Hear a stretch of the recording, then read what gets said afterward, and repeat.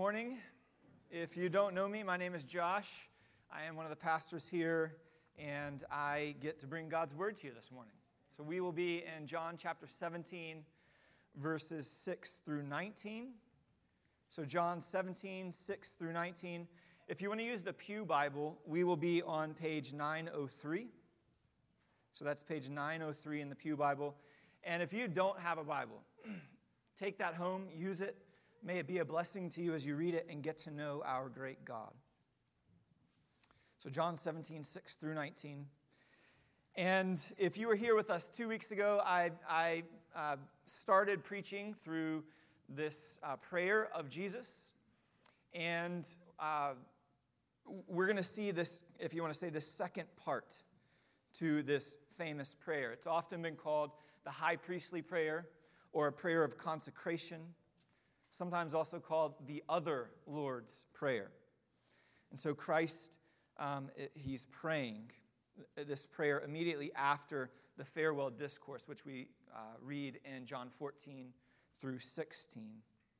And it's also the longest recorded prayer of Christ. So it gives us a glimpse into the heart of Christ. And it's brought joy, great joy, and delight to believers for thousands of years. And so before we dive in, I'd like to pray for us. Father, we come to you now, and we ask that you would give us eyes to see the truth in this passage. Give us hearts to receive it with eagerness, and give us wills that are bent towards obeying your word. We thank you for it. And it's in Christ's name we pray. Amen. Well, at the end of someone's life, a lot of times family and friends will gather around their bedside if you get forewarning that someone's near the end of their life. And what happens? Usually the family and the friends will say some kind words, some remembrances of that person to just delight in God's gift of giving that person to you for a number of years and rejoicing in God's goodness. And a lot of times those people will pray for the dying person. And I believe that's good and that's right. In fact, I've done that for members of this church before. But in our passage today, we find something just a little different. We do find Jesus just hours before his death, and people are gathered around him. The disciples are with him. But instead of them praying for Christ, for Jesus, he prays for them. And so we jump into the middle of this prayer. As 2 weeks ago we saw Jesus prays for glory, but glory that not would end on himself, but that he might glorify God. And today we're going to see Christ turn his attention on the disciples. So if you would follow along as I read from John 17, we'll start in verse 6. After I have manifested your name to the people whom you gave to me out of the world. Yours they were, and you gave them to me, and they have kept your word. Now they know that everything that you have given me is from you. For I have given them the words that you gave me, and they have received them, and have come to know in truth that I came from you.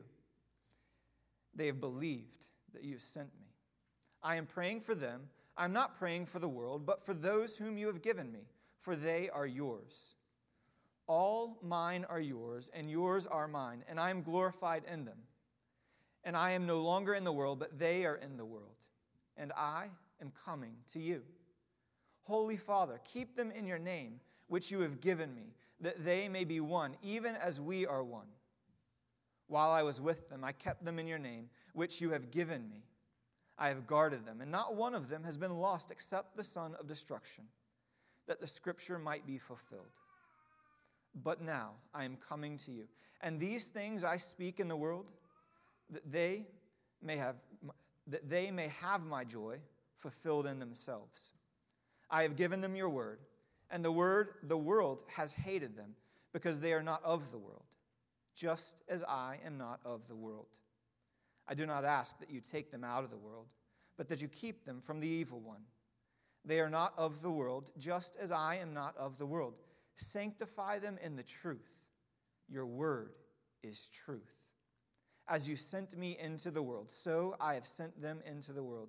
And for their sake, I consecrate myself, that they also may be sanctified in truth.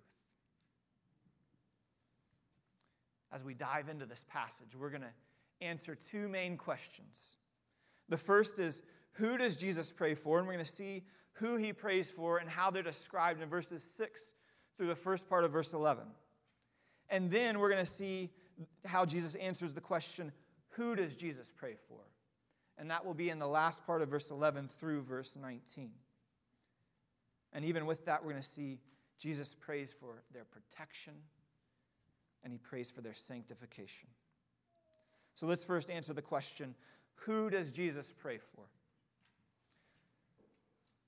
So Jesus' attention, he turns from verses 1 through 5, from being on himself, asking God the Father to glorify him, to now turning his attentions on the disciples.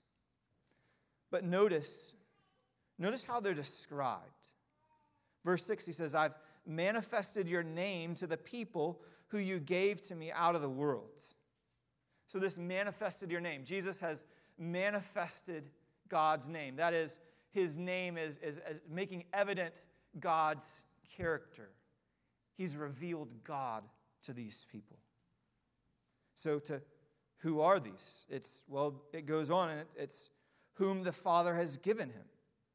And then verse 6 gives us even more. Well, yours they were, you gave them to me.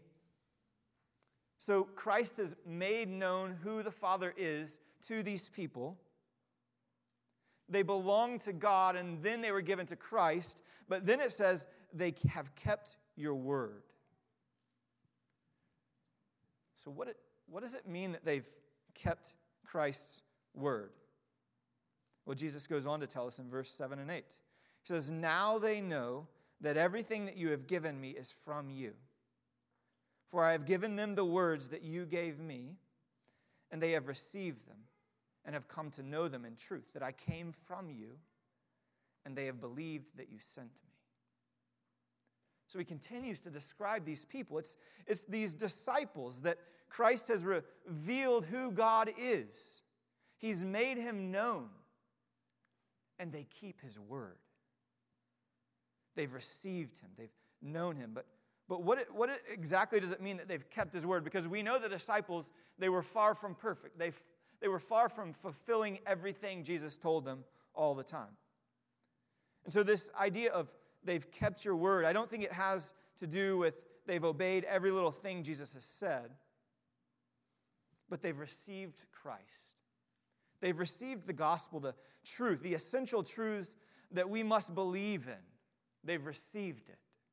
They believe that Christ is the only means of salvation and that he's sent by the Father. And then Jesus even clues us in even more. Who is this prayer for? Verse 9. He says, I'm praying for them. I'm not praying for the world, but for those whom you have given me. For they are yours. All mine are yours, and yours are mine, and I am glorified in them. And I am no longer in the world, but they are in the world. And I am coming to you. So Jesus knows he's about to depart. He's about to leave. And he says, I'm not praying for everyone in general. I'm not praying for this entire world. Although we do know later in this chapter, he does pray for others outside the disciples and who come to faith in him. But right now, he's specifically praying for the disciples. He's praying for the disciples, which sounds quite harsh, maybe even cold. Like, why would he not be praying for the world? Well, you and I, in fact, pray very specifically for people. We're just not quite this explicit. Right? Jesus says, I'm praying for my disciples, not for the entire world right now. We do this in our regular, everyday prayer life. We call people by name. We pray for them. We pray for our children. We pray for family and friends. We, in fact, do this even in the service. right? The elders, we read the word, and then we pray. And who are we primarily praying for at that time? It's for the church.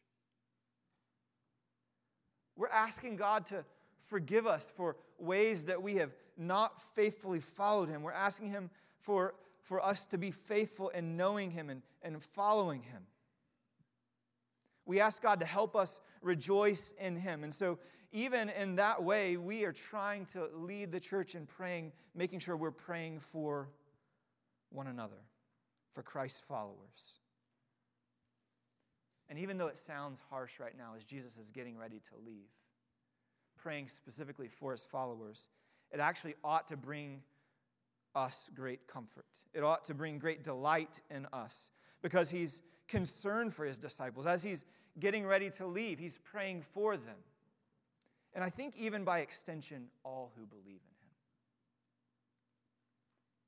He's praying for them because He loves them. He cares about them. He's interceding for us, Christian, because He loves you. And so let this simple but true fact bring you great joy that your Savior, even though He is not physically present with you, still intercedes on your behalf. So this week, if you get bad news from the doctor, you can take comfort that Christ prays for you. If you don't get the new account at work, and the deal falls through, you can take comfort. You can be steadfast that Christ loves you. If difficulty comes your way this week, you can know that Christ is praying for you. Your soul can be buoyed by the love of Christ, knowing that He still intercedes for His people. So we should love this. We should cherish this, that we aren't left alone, that we have one pleading before the Father for us even now. And so Christ prays for His disciples. He prays for those who belong to Him. But He says, Father, I'm turning them back over to you. They were yours. You gave them to me. And now as I prepare to depart this world, I'm giving them back to you. So Christ prays for His disciples, but now let us consider our second question. What does Jesus pray for? What does Jesus pray for?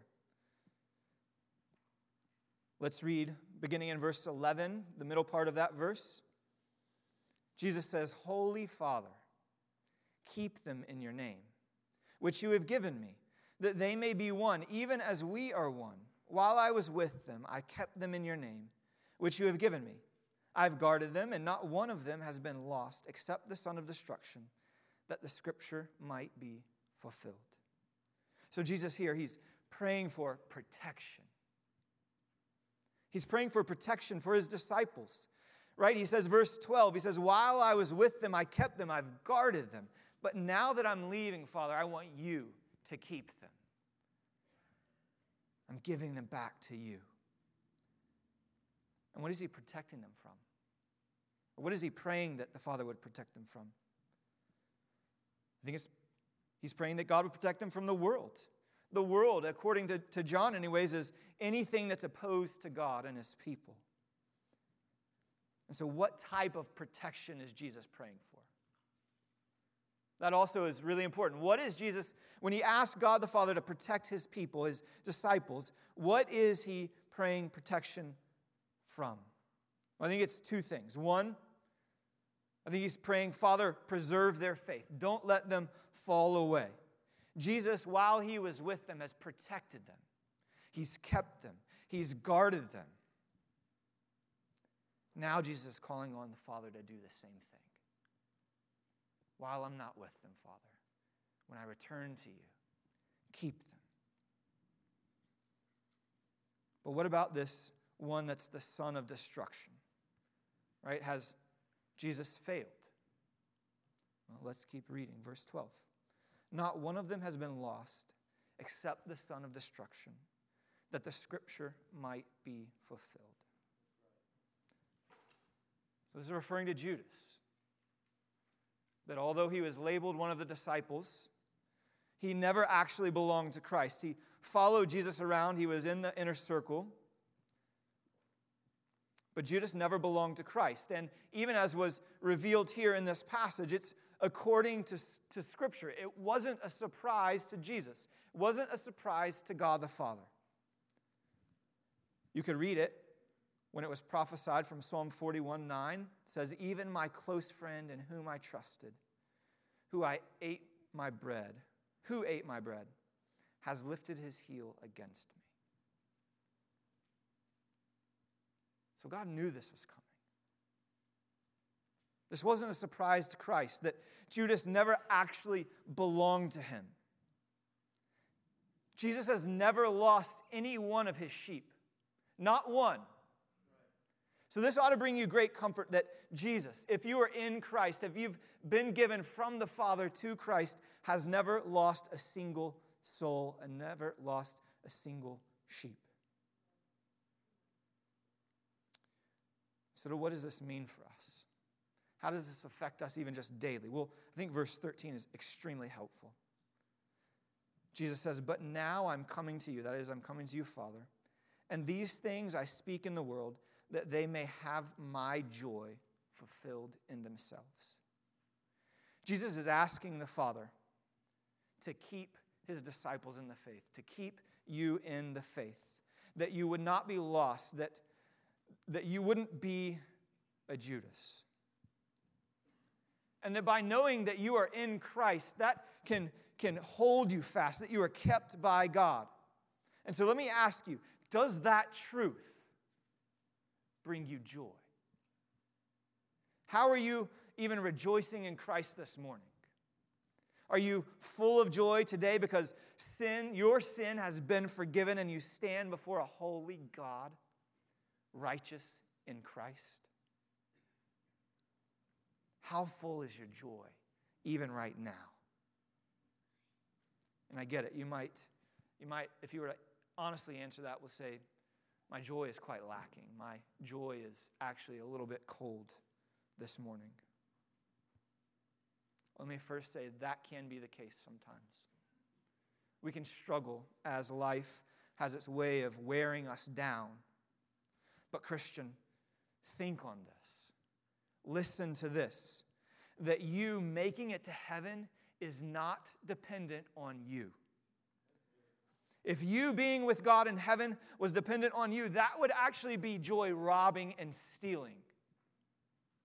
And so the omnipotent, omniscient God, with all the resources of heaven, will not ever lose you.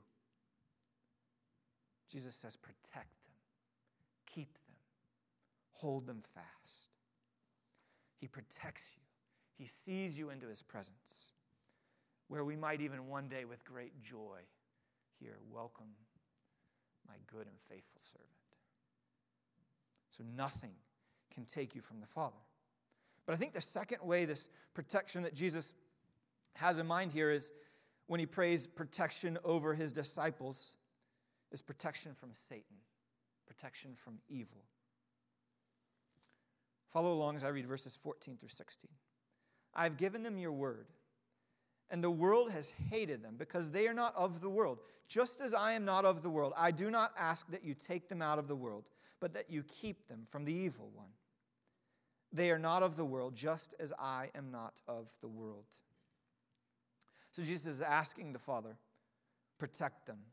Protect the disciples from the evil one. So why? Verse 14 tells us, right? It's because the world's hated them. They're still in the world, and it hates them. It hates them because they aren't like the world. They're different. So insofar as our ways are different than the world's, Christian, you will be hated. You will be disliked. You will be thrown onto the bus. And so we're not to withdraw from the world because we actually have a message of salvation. We're not to conform to the world because we want to represent Christ well. We want to make him known to the world. And yet I feel like maybe the words of C.S. Lewis from Screwtape Letters might describe us more faithfully or more accurately than we would like to admit at times. So if you know anything about it, the senior devil Screwtape has an apprentice, Wormwood, that he speaks to. And C.S. Lewis in this book says, the enemy, this is Screwtape speaking to Wormwood. The enemy has guarded him. He's guarded him from you through the first great wave of temptations. But if only he can be kept alive, you have time itself of your ally. The long, dull, monotonous years of middle-aged prosperity or middle-aged adversity are excellent campaigning weather. You see, it is so hard for these creatures to persevere. The routine of adversity, the gradual decay of youthful passions and youthful hopes, the quiet despair of ever overcoming chronic temptations, with which we have again and again defeated them, all of this provides admirable opportunities of wearing out a soul by attrition. Screwtape's saying to Wormwood, over time we're going to wear them down. We're going to make it more difficult for them to follow Jesus. We're going to, through circumstances and temptation, wear them out. Some of you perhaps feel this well. You wonder, will I ever overcome this sin, this temptation? To which I want to say yes. Don't give in. When you say, I will never overcome this sin, whatever it is, you're doubting the power of God in salvation. And so even though we may grow tired and weary, we cannot give up. We must struggle against sin by leaning on Christ and ask God, plead with Him, God, kill this appetite for sin within me and give me a hunger for righteousness. Give me a hunger for you. So even though adversity and trial and temptation, they present us great danger, Screwtape goes on to say that there's actually another danger that might perhaps be even greater. He says to Wormwood, if the middle years prove prosperous, our position is even stronger. Prosperity knits a man to the world. He feels he is finding his place in it, while really it's finding its place in him. His increasing reputation, his widening circle of acquaintances, his sense of importance, the growing pressure of work build him up in a sense of really being at home in earth, which is just what we want. So even through trial and adversity and temptation, the world is beating at us. But then, if that's not enough, what if success comes our way?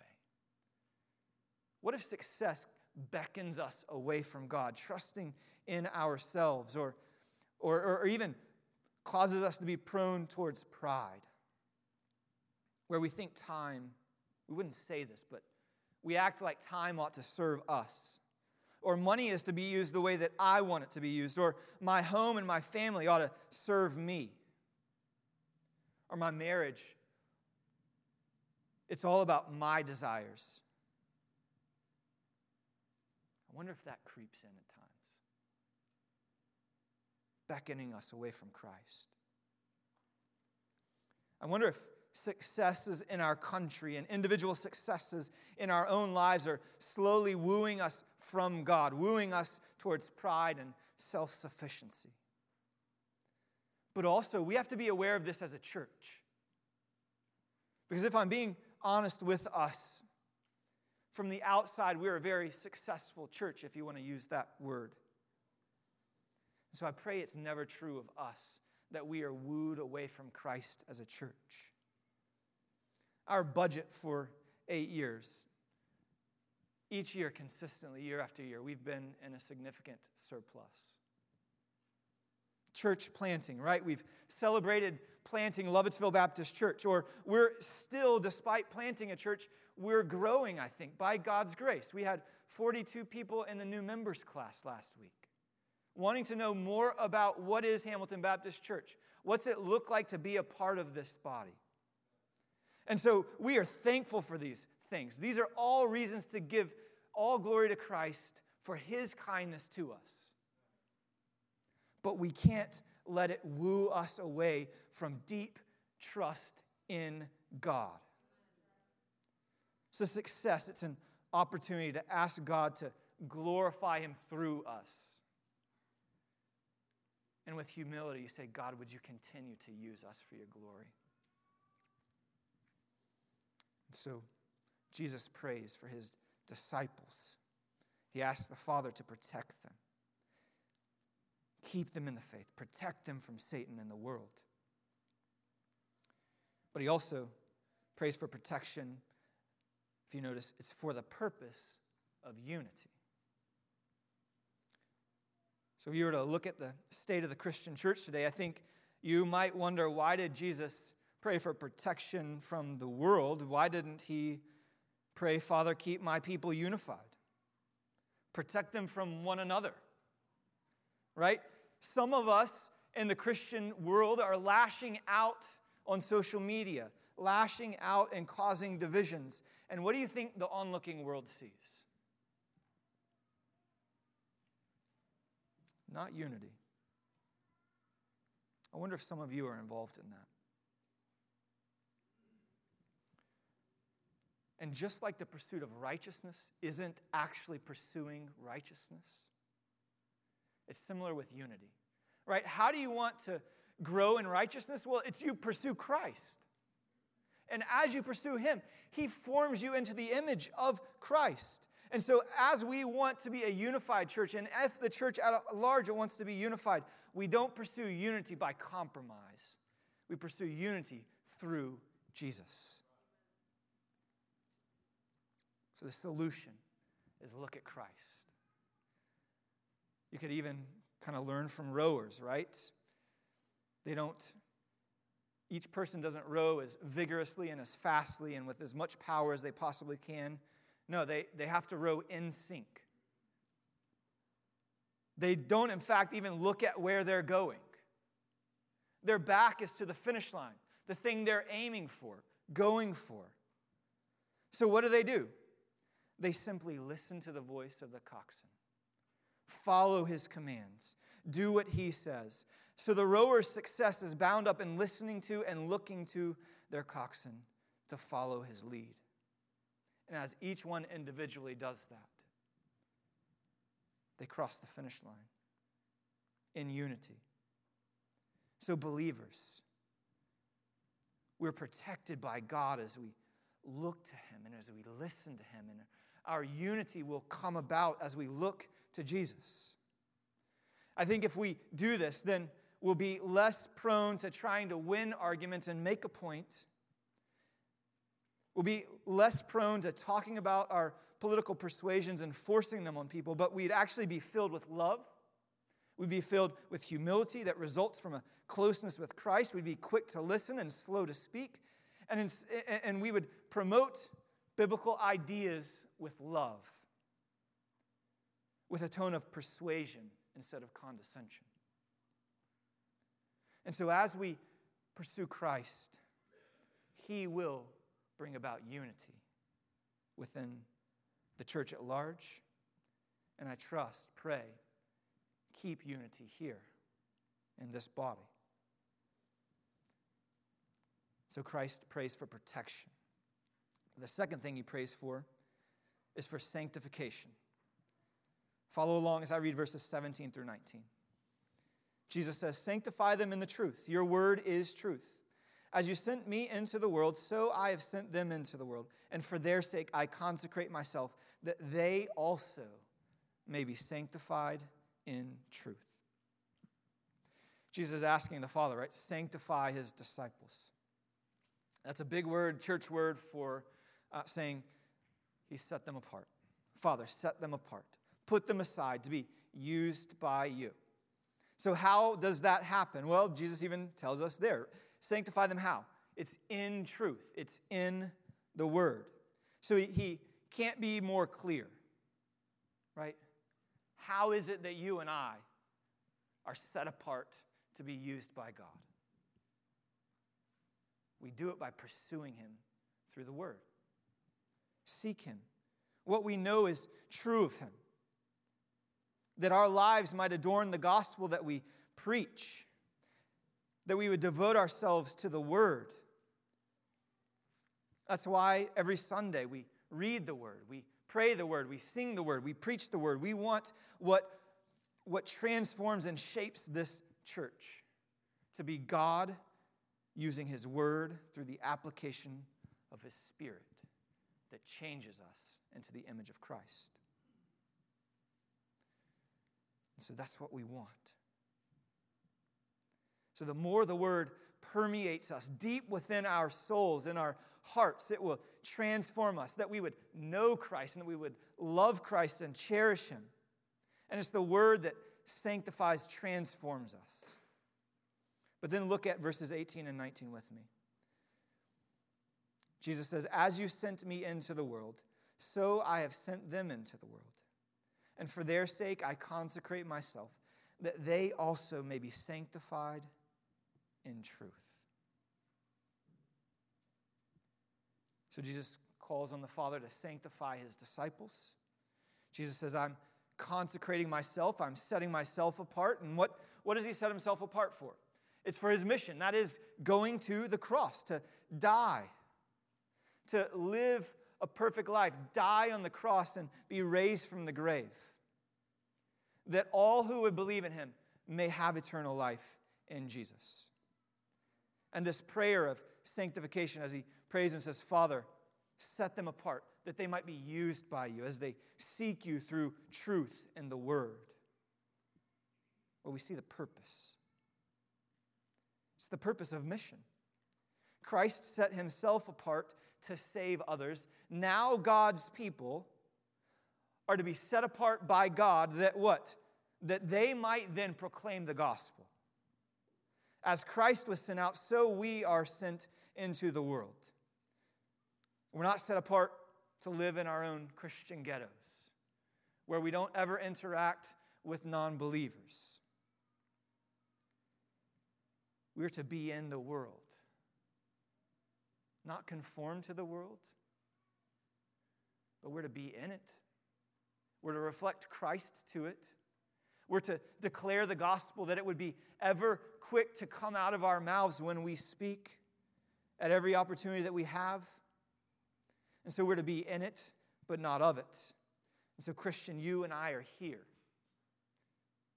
In fact, Christ prays that we would be quick to share the gospel, to make disciples and glorify Him. So Jesus, He prays for His disciples. He prays for their protection.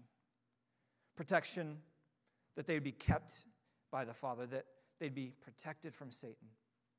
He prays for their sanctification, that they'd be set apart by the Father, and that they would be distinct from the world as they proclaim the gospel, that others might come to know Jesus. And so may God protect HBC. May God sanctify HBC. May God use us to declare the gospel, and that all glory would be to God. Let's go to Him now in prayer. Father, we come to You now and we ask that You would